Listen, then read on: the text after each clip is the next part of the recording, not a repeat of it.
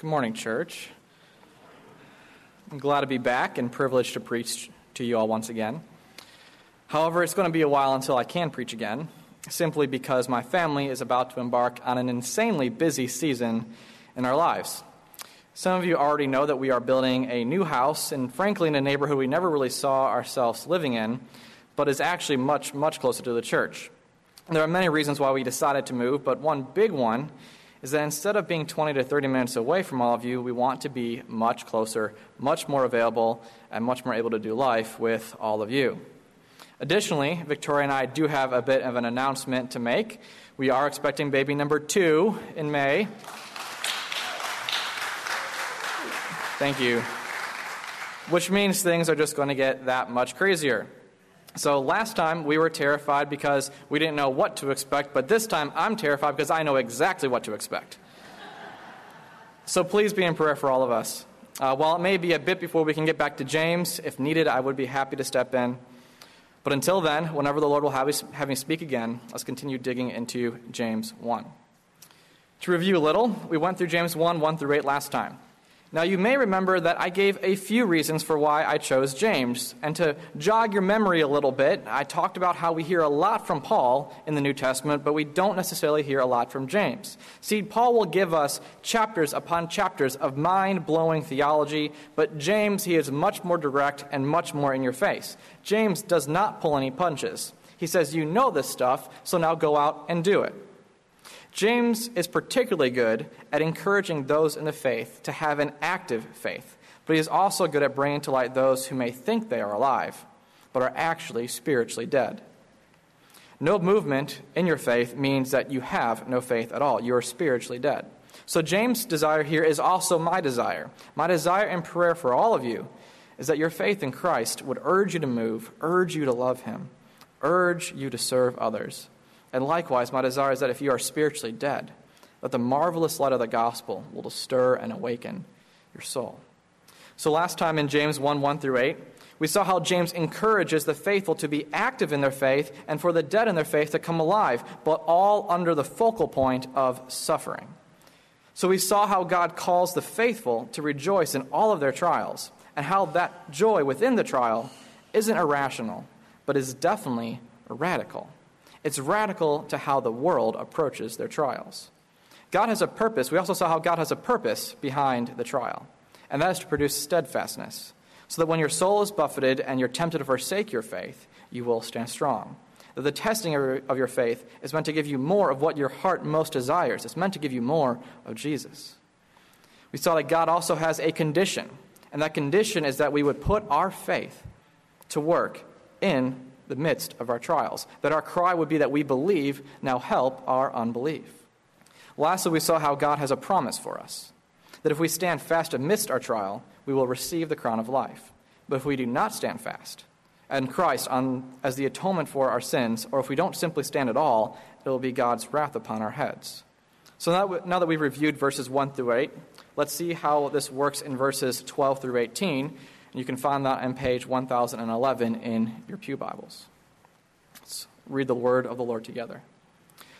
Blessed is the man who remains steadfast under trial, for when he has stood the test, he will receive the crown of life, which God has promised to those who love him.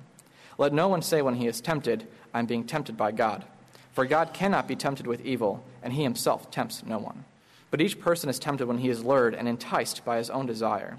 Then desire, when it has conceived, gives birth to sin, and sin, when it is fully grown, brings forth death.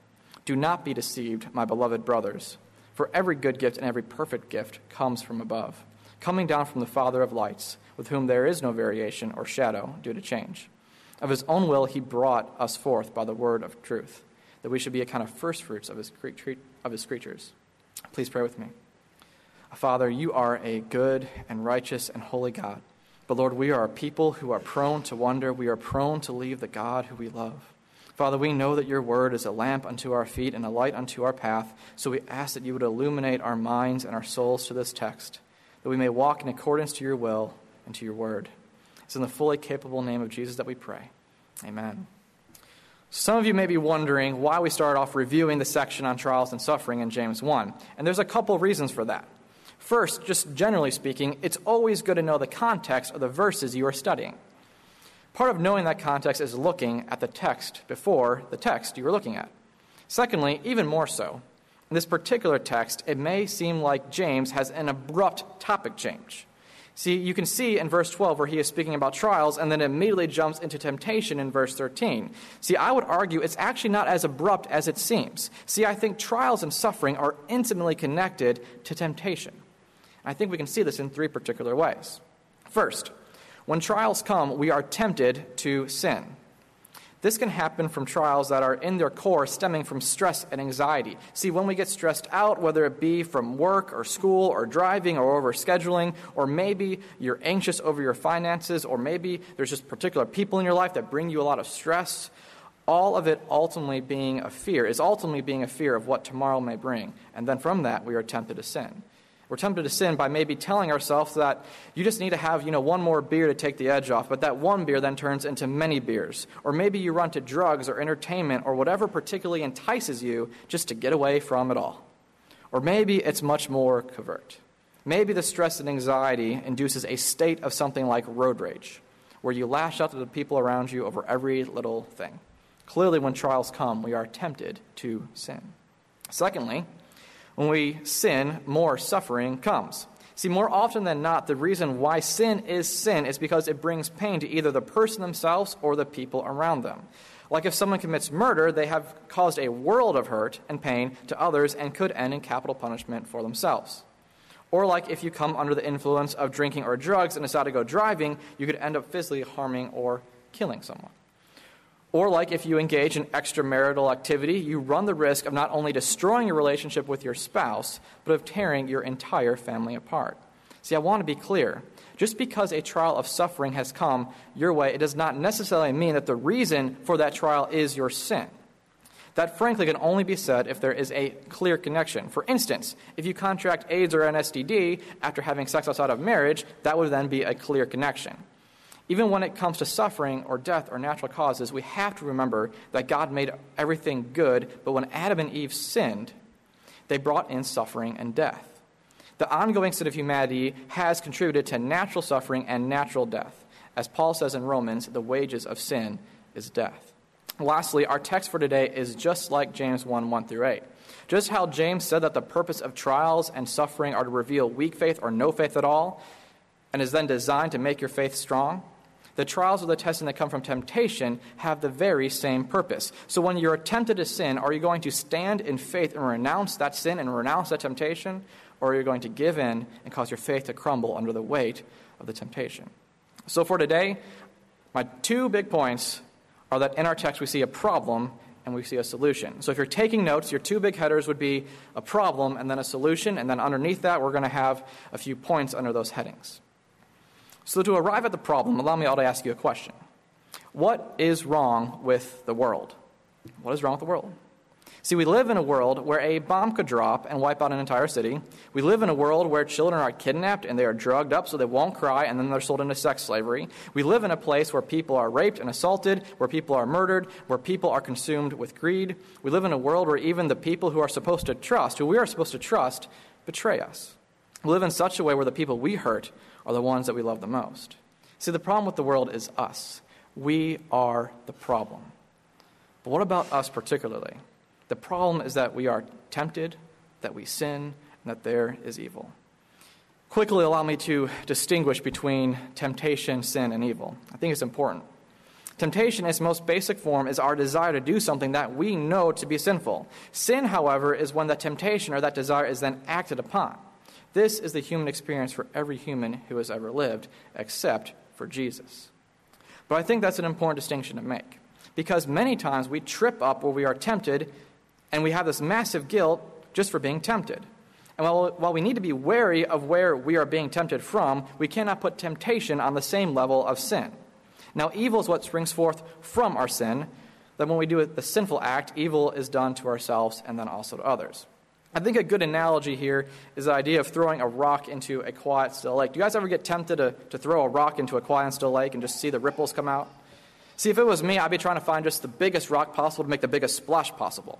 But see, it sends ripples throughout the entire lake once you throw the rock. See, your temptation is the desire to throw the rock. Your sin is when that rock hits the water, and the evil is the sin that has caused a ripple effect that sends shockwaves to the water around it. Overall, the problem in this text is the problem of temptation, sin, and evil. So how does James begin addressing that problem? He begins by giving us a command. So check out verse 13. Let no one say that when he is tempted, I'm being tempted by God. James is exhorting us not to ever blame God. James is telling us this because he knows that it is in our sinful human nature to blame everyone except for ourselves for our own sin. So commonly, we first put the blame on God. When we are tempted or when we fall into sin, we put the blame on God. So take a look at Genesis 3:12 through 13. This is right after Eve took of the fruit. So the man said to God, the woman whom you gave to be with me. She gave me fruit of the tree, and I ate. And the Lord God said to the woman, what is this that you have done? And the woman said, the serpent deceived me, and I ate. So right after, when God found out that they sinned against him, who did Adam first blame? See, I know many of you men and husbands want to say, see, it's the woman's fault. The woman did it. But I don't think that's actually what Adam is getting at here. I think what he's saying is that it's the woman that you gave me. He's blaming God for creating what he has created. It's the same thing as when a child blames their parents for what they've done. It's the same thing as saying, well, God, you made me a man, and you made me a man that lusts after women, so it's your fault. You're the one who made me this way. So you know this lie that says we should celebrate the way we are because that's just the way that God has made us has been told over and over and over again in our culture to justify a whole multitude of sins. I know this song is pretty old now, but maybe some of you may remember Lady Gaga.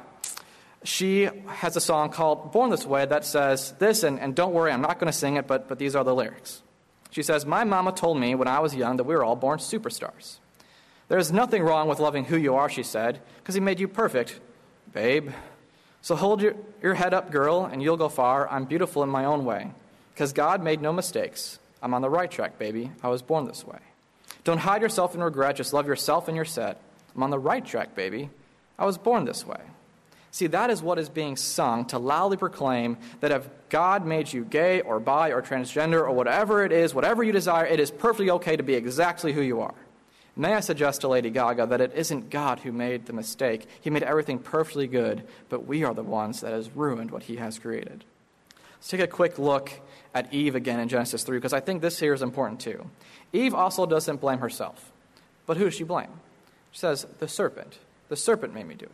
The serpent that who created? Right, God created the serpent. But I think for us too, I think we far too frequently blame Satan for our sin. Satan is known as the great tempter, so we can to a degree blame him for our temptation, but not our sin. Our sin is entirely upon us. So if you're tracking with me here, I hope you guys can see that we cannot blame God, Satan, or anyone else for our sin. The problem in the world here is us. So now the best way I found in my preparation to understand this particular text is to examine how James gives us three different natures or three reasons why things are just simply the way they are. These reasons come from the nature of evil, the nature of man, and the nature of sin. Those are your 3 points. The nature of evil, the nature of man, and the nature of sin. To see the nature of evil, look at the second clause of verse 13. God cannot be tempted with evil, and he himself tempts no one. So this verse tells us two things. It tells us something about evil and also something about God. First we learn that evil cannot tempt God.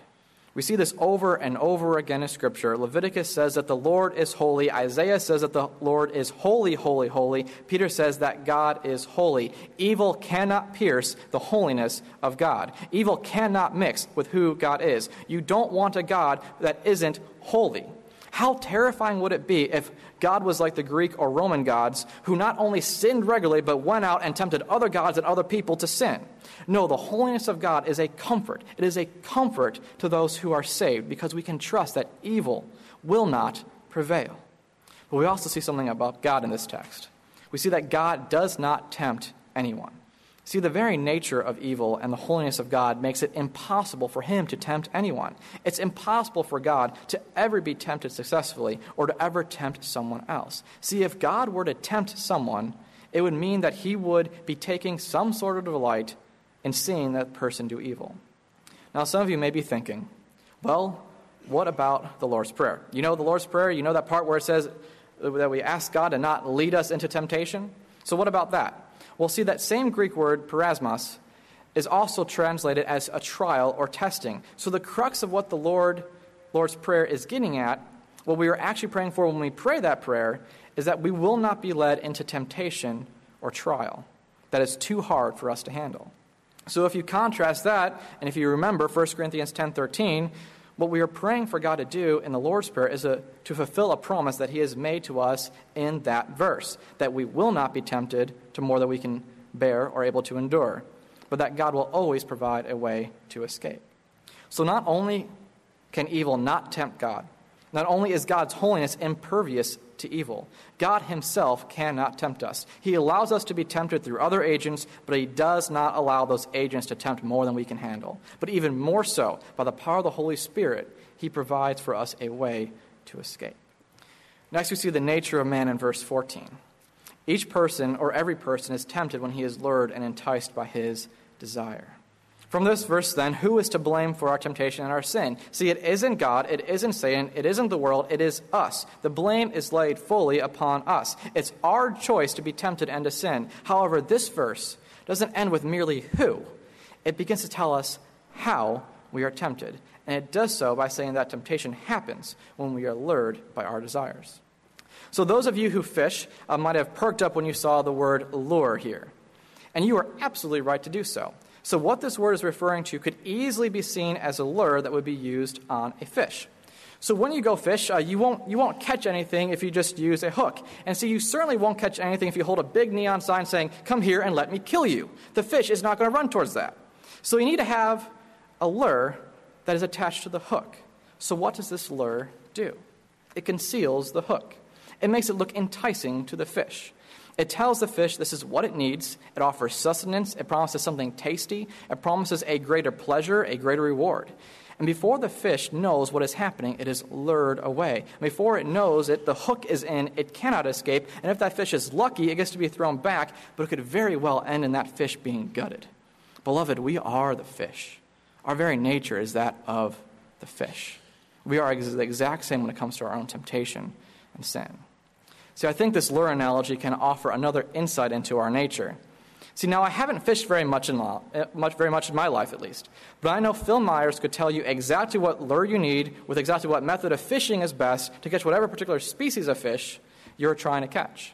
So then again, I think we are the exact same way. Who baits our hook? Satan can bait our hook. The world can bait our hook. People can bait our hook. Demons can bait the hook. But what pulls us into the trap, what pulls us into the lure, is our own lust. See, the fault lies with us and our nature, but it's the people that make things look enticing. It's Satan who has literally millenniums of experience in what makes sin look so good. He knows exactly what worm to dangle in front of our faces. Now, see, a regular worm would repulse some of you. In the same way, a lot of sin repulses us too. But we all have sin that by our very nature that looks good and enticing, like candy, so to speak. But today in our culture, with the world and the people around us, is it really just a dangle? Is it really just a dangle right in front of our face? Aren't these things just literally being thrown at us from every possible angle? That wherever you look, you see immodesty everywhere, people blaspheming God, people engaged in drunkenness and sex and anger and hate and murder. We are bombarded with these lures everywhere we turn. Who wants to be bombarded? Elon wants to be bombarded. You know, with the way the U of L quarterbacks are playing, I'll be starting in no time. So I hope you all see how we are being tempted by different things is a design to get us to sin. See, you can put a beer in front of me or any alcoholic beverage, and there is literally zero temptation for me to get drunk. Likewise, you can flaunt a scantily clad gay man in front of me, and I would be repulsed. But what you can put in front of me, which, by the way, is no lesser of a sin than homosexuality, that will actually have an effect, is what I think is illustrated so clearly in Proverbs 7. This idea of the lure we see so clearly is in Proverbs 7. It says, "I saw among the simple, I noticed among the young men, a youth who had no sense. He was going down the street near her corner, walking along in the direction of her house. At twilight, as the day was fading, as the dark of night set in, then out came a woman to meet him, dressed like a prostitute and with crafty intent. She took hold of him and kissed him, and with a brazen face she said, I came out to meet you, I looked for you, and I have found you. I have covered my bed with colored linens from Egypt. I perfumed my bed with myrrh and aloes and cinnamon. Come, let's drink deeply of love till morning. Let's enjoy ourselves with love. With persuasive words she led him astray. She seduced him with her smooth talk. All at once he followed her like an ox going to the slaughter, like a deer stepping into a noose, till an arrow pierces his liver, like a bird darting into a snare, little knowing it will cost him his life. Now then, my sons, listen to me, pay attention to what I say. Do not let your heart turn to her ways or stray into her paths. Many are the victims she has brought down. Her slain are a mighty throng. Her house is a highway to the grave, leading down to the chambers of death.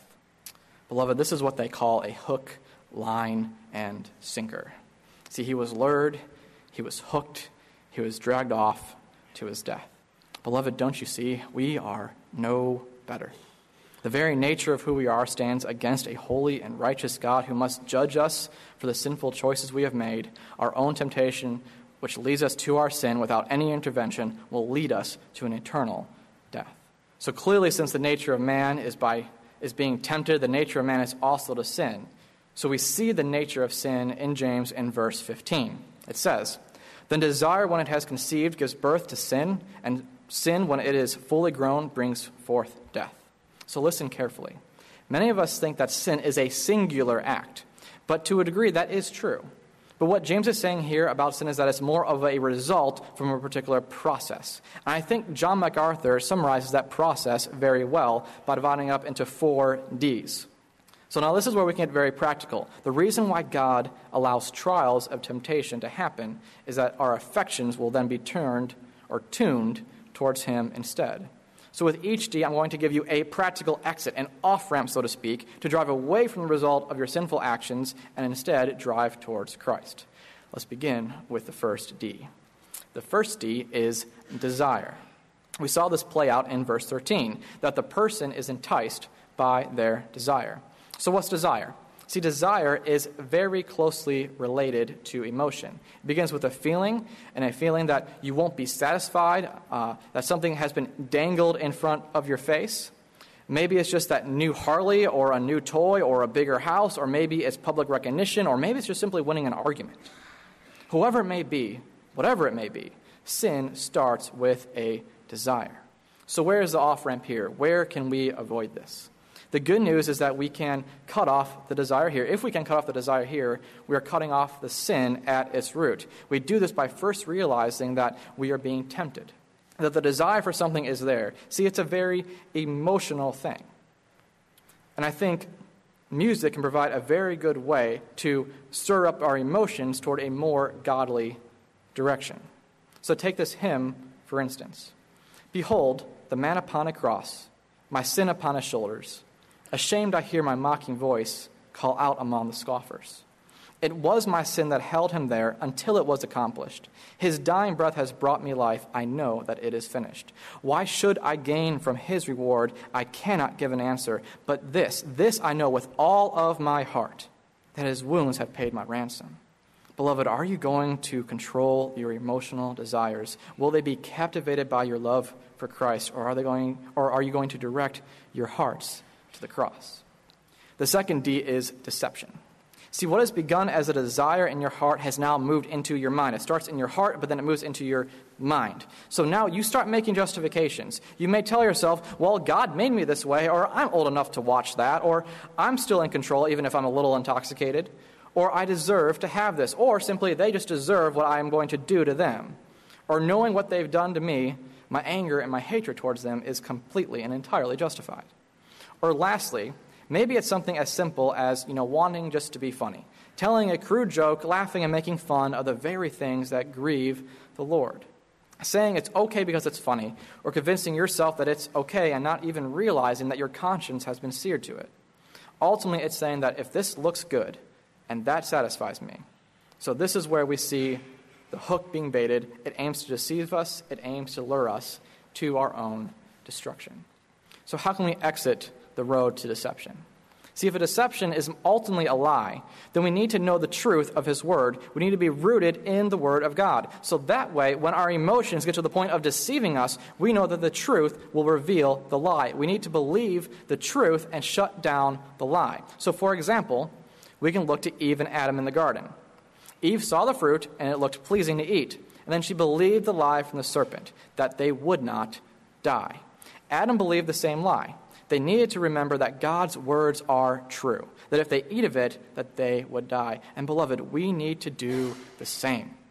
We need to believe that God's word is true when he says that it is true. We need to believe that when he says sin is sin, that it is actually really sin, lest we die.